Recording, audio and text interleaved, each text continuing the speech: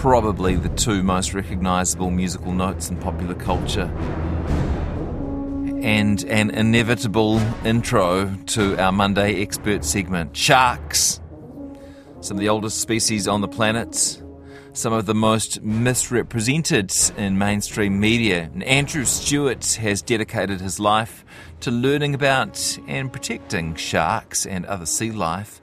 He spent 41 years, it says here, at the Museum of New Zealand Te Papa Tongarewa, although by my recollection Te Papa was only open 26 years ago, but I'll ask him about that in a moment. Anyway, that's where he's curator of natural history. He's their shark expert, and he's the co-author of a landmark encyclopedia, The Fishes of New Zealand, which came out in 2015. Most recently, he's been involved in a new kids' book called Mangō, Sharks and Rays of Aotearoa. It comes out later this week. It would be a great gift for the shark lover in your household. If you have shark questions for Andrew, you can text them on 2101. He joins me now. Hi, Andrew. Hi, Jesse. Yeah, we better get this timeline right first of all. You've been 41 years at the Museum of New Zealand, but it only became Te Papa partway along that track. I was at the Old National Museum. Were you? Before that. And yeah, gosh. So, yes, up on the hill. How did you end up being a shark specialist? Well, sharks are fishes, and I've just had an absolute fascination with fishes since I was about 3 or 4. How did you get involved? Just took it from there. How did you get involved with this? There, really. Sorry, we've got a delay, which is going to undo me, Andrew. I apologise for interrupting. I'll do my best not to.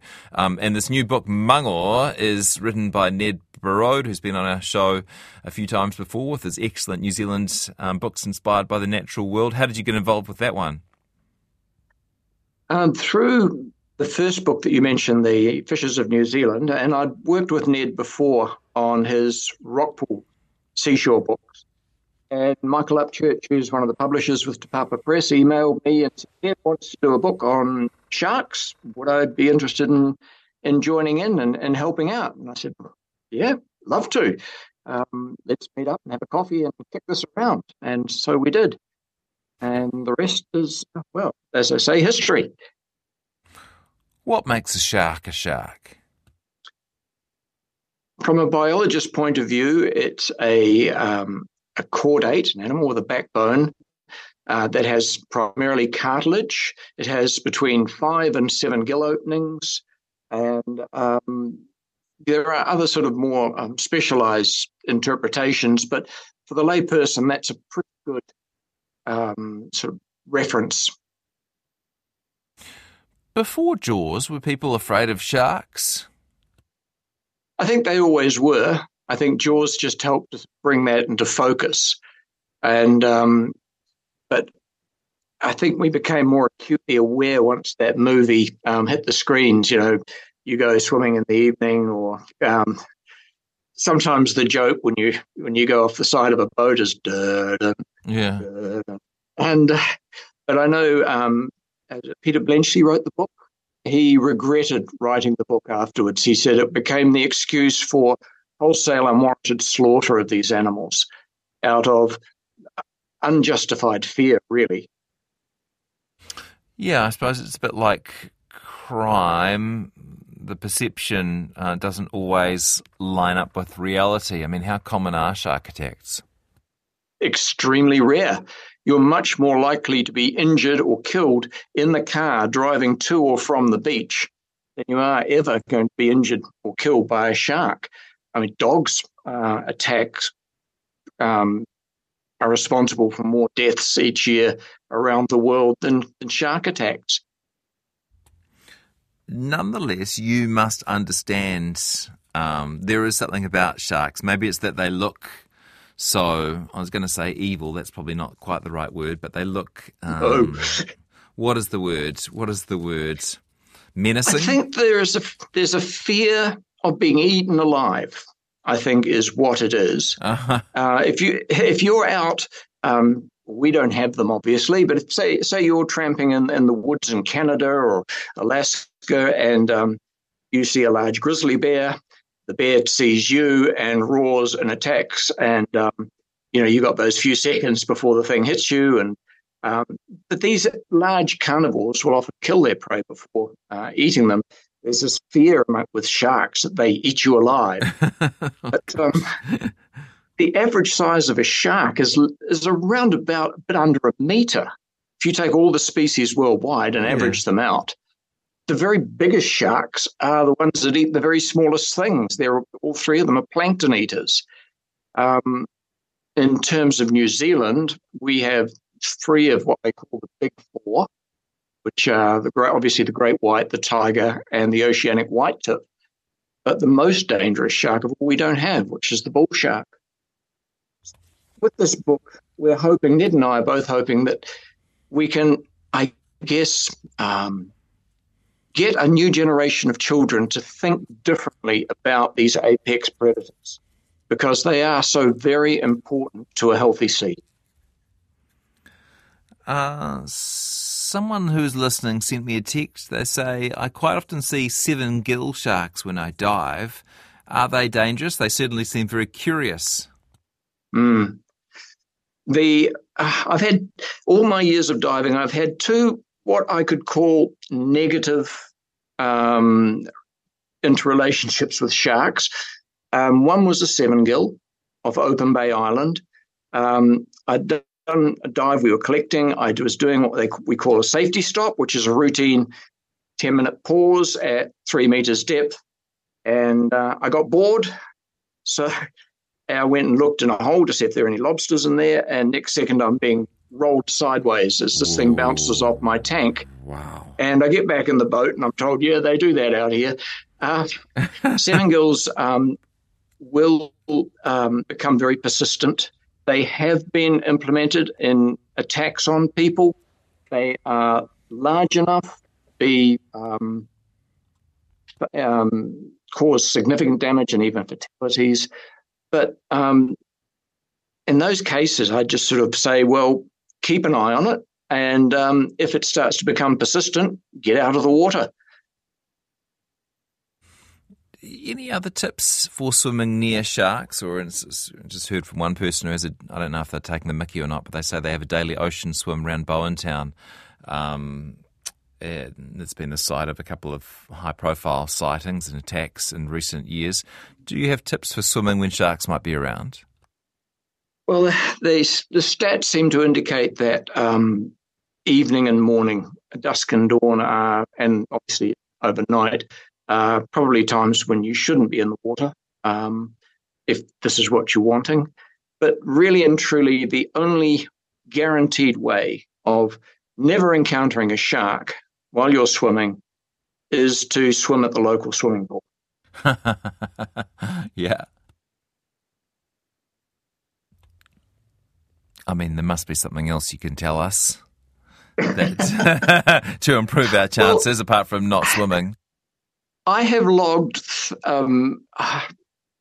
hundreds, if not thousands, of dives, work dives, recreational dives. That one instance at Open Bay Island, I've encountered dogfish and 7-gill sharks, little carpet sharks rather, while I've been diving. They're harmless. And I've had Galapagos sharks, my one trip up to the Kermadex. So in all those dives I've done through Fiordland, Stewart Island, the Chatham Islands, if there have been sharks there, I've never seen them. And if they've been aware of me, then they weren't interested in me. Sharks aren't out there looking around for the next leg to chew on. They might chew on you. They go, that was the wrong bit of food, yuck, or whatever. But they're not out there gunning for us, which sadly is not true the other way. And we kill thousands and thousands of sharks every day, accidentally as bycatch, and sometimes, deliberately targeted for meat and fins. And if we remove too many of these from the ecosystem, then we can expect the ecosystem to collapse. Peter wants to know, speaking of collapse, what happened to our basking sharks? He reckons he used to see them frequently, and then he thinks about the mid-90s, maybe 1995, they just seemed to disappear. Yes, there's lots of photographs of them washing up on the shore. They get stranded or whatever. It's a strange one. I can't really answer that. It might be climate change. It might be accidental bycatch in trawls, although they're so big they generally go straight through a trawl net. So this might be something which we have to sort of keep an eye on. I've heard, conversely, increased number of sightings of whale sharks around northern New Zealand. Tell us about whale sharks. Well, most of your listeners will know this is the biggest fish in the world. It's a gentle giant. It's one of the plankton eaters, and they are actually the source of huge revenue creation for eco-diving. Tourists just love diving with them because these massive, massive fish just sort of hang there, and they're just awe-inspiring. And when you see them in the water, I've only ever seen photographs. I haven't been lucky enough to dive with them yet. Someone wants to know if you've ever seen a white pointer while diving. Never. And that's even, diving at the Chathams, diving in Fiordland, diving throughout, around Stewart Island, diving off Kaikoura. I've never actually seen one, not even been in the boat when I've seen one in the boat. So, no, I'd love to. Hey, crayfish holes must be a bit of a spot. Hayden says he's seen a video of a diver looking at a hole for a crayfish, and unbeknownst to the diver, he didn't realise there was a large 7-gill shark trying to look in the same hole.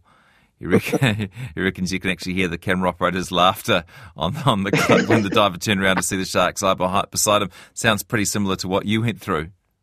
Yes. Yeah, I think that shark probably still has a headache from the power that it hit my tank. A couple of people wanting to know about bronze whalers. We see lots of them in the Bay of Islands close to the inshore. Do they often attack, asks Kent on 2101. Bronze whalers as a specific species, which is the scientific name Carcharodonus brachyurus, spear fishermen call them the tax collectors, because they've become very attuned to the sound of a spear gun going off or a fish being speared. And they will turn up, you've done the hard work, and they will say thank you very much and help themselves to fish at the end of your spear. Looking at the dentition of bronze whalers, they are fish eaters, fish and squid. A really big one, if it grabbed you, you'd be in trouble. You'd have quite a bad bite. But generally speaking, these are specific fish hunters. Someone else, by the way, I'm talking to Andrew Stewart from Te Papa on sharks. What are your thoughts on cage diving at Stewart Island? This has been a bit of a contentious one. Yes, it's on one hand, it sort of potentially generates income for the island, but the downside is that white sharks become to learn to associate the sound of a outboard motor with some chum being put in the water. And there are a lot of divers around the island who free dive for power commercially. So that was a huge tension. I understand that the cage diving has had to move further away and away from the island itself. Tell me what you're talking about when you mention bycatch and its danger to sharks. A bycatch is a general term that we put towards things that are taken either in a trawl or on a line that are not the species you're targeting. So it can be things like starfish and sea cucumbers and bits of coral, little wee species of fish that don't get bigger than the size of your finger, and obviously sharks. New Zealand has banned the finning of sharks for export. So the trouble with particularly sharks is that for all their power and strength, they are actually quite delicate animals. They don't survive often being caught in a trawl. And if they are held or immobilized in any way on a long line, they can often get into a sort of stress situation and die. So a lot of the fishermen are I know they're not keen on catching them. One or two of the tuna longlinermen have told me, if we bring a shark to the side of the boat, we just reach down with long-handled bolt cutters and shear the hook as close as we can and let the shark swim off, which I think is a fantastic attitude. Whereas in the past, maybe they would have put it on board and killed it. Mm. I was out on my kayak fishing over the last summer and spotted a shark. I couldn't tell what sort of shark, but what really struck me was the way it was swimming was different to anything that I'd seen. It was the fin straight up and then the back tail sort of sideways left and right. Could you talk to us a bit about the physiology of a shark and you know what makes a shark in the water, how it moves and that sort of thing? That depends on where the shark lives. So not all sharks are the same, and not all sharks are these great big power machines that barrel through the water a great number of kilometres per hour. Most people, when they think of a shark like that, it'll be a mako or a great white, a bronze whaler, blue shark, one of these ones that is an open ocean pelagic species. So they've got powerful tails. Their fins are designed to enable lift, so they're not sinking. They can turn quickly. There are some species of shark, and you look at them and you go, can you swim at all? The little bramble sharks and the prickly dogfish. Prickly dogfish is triangular in cross-section. If you catch one, you can sit it on the deck and it doesn't fall over. And it's just a little blob with a square tail and a great big high sail fin and the most ridiculous little head and mouth. Yeah. And you sort of think, yeah, downhill with a tailwind, I think you'd need to swim. And they just hop along the seabed. Yet they seem to be able to get up and get around. I've just been sent a paper on which I'm a co-author describing a new deepwater cat shark.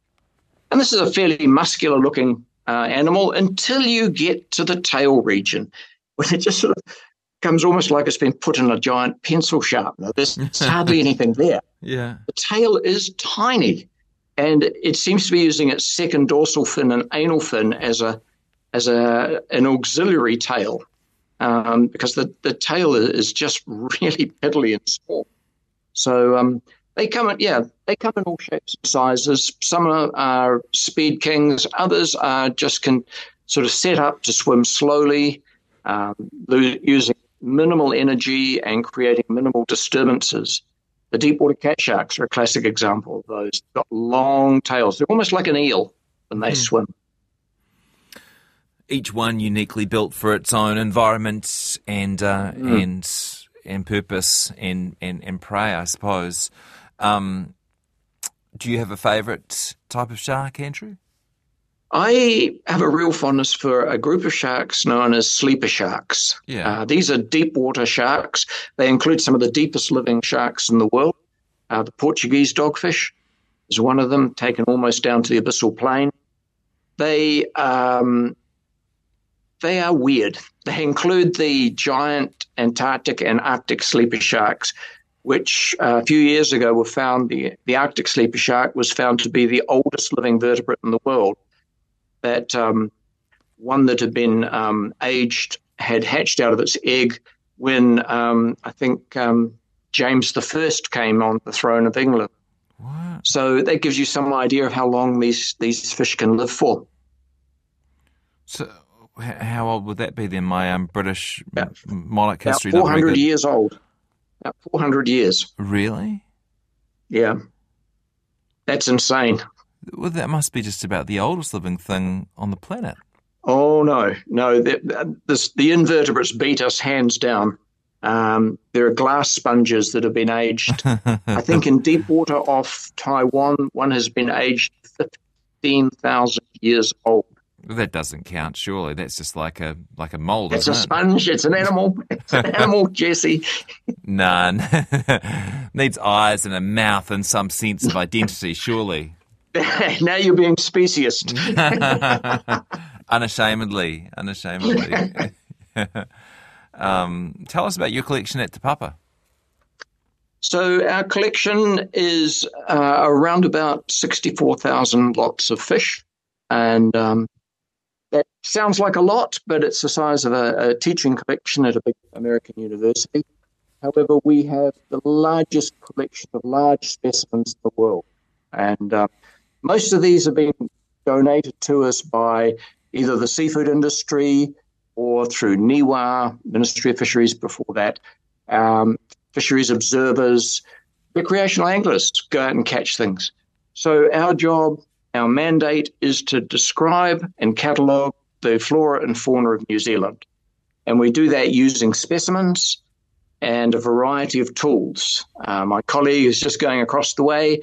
He's going to be x-raying a whole lot of materials. We can compare internally structures and the like. The latest tool, obviously, is genetics, which is enabling us to find what we call cryptic species, where we thought that was just a bit of variation on a theme. But no, the genes are saying this is actually a completely different species that has nothing to do with the thing you thought it was.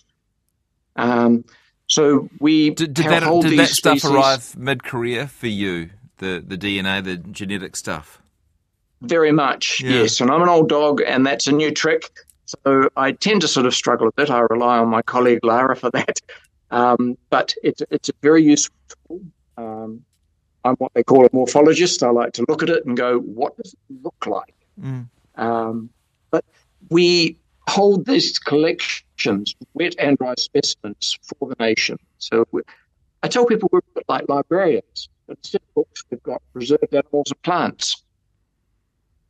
Oh, you just dropped out there. Can you say that after librarians? What did you say? Sorry. We're a bit like librarians. But we have preserved animals and plants rather than books. Yeah. The wet specimens sound interesting. So how do you actually keep them so they don't deteriorate? So we put them through a series of chemical baths. The first is a bath of formalin. And any of your listeners who have had a farming background will know what this is. It's a particularly nasty chemical that kills bacteria and fungi. It also alters the proteins of animals so that they don't disintegrate. But because it's such a nasty chemical, we can't store it long-term in formalin. So after about a month in formalin, we then transfer it to increasing concentrations of alcohol. So for our very biggest specimens in drums and tanks, we use isopropyl alcohol. And for our jar-sized specimens, we use ethyl alcohol. And they have labels attached, and the labels are associated numbers with the database that tell us where and when and how the specimen was got. So we can go back again and again and look at material using new techniques, the same material. What size is your largest shark? My largest fish in the collection is actually a shark. It's a 3-metre, 400-kilogram sleeper shark from off the Auckland Islands. Just encourage listeners to look around and kind of imagine 3 metres in the room and how big that shark must be. And then how would you store that damn thing? I've got a very large tank. Yeah. And we have a gantry to lift it in and out.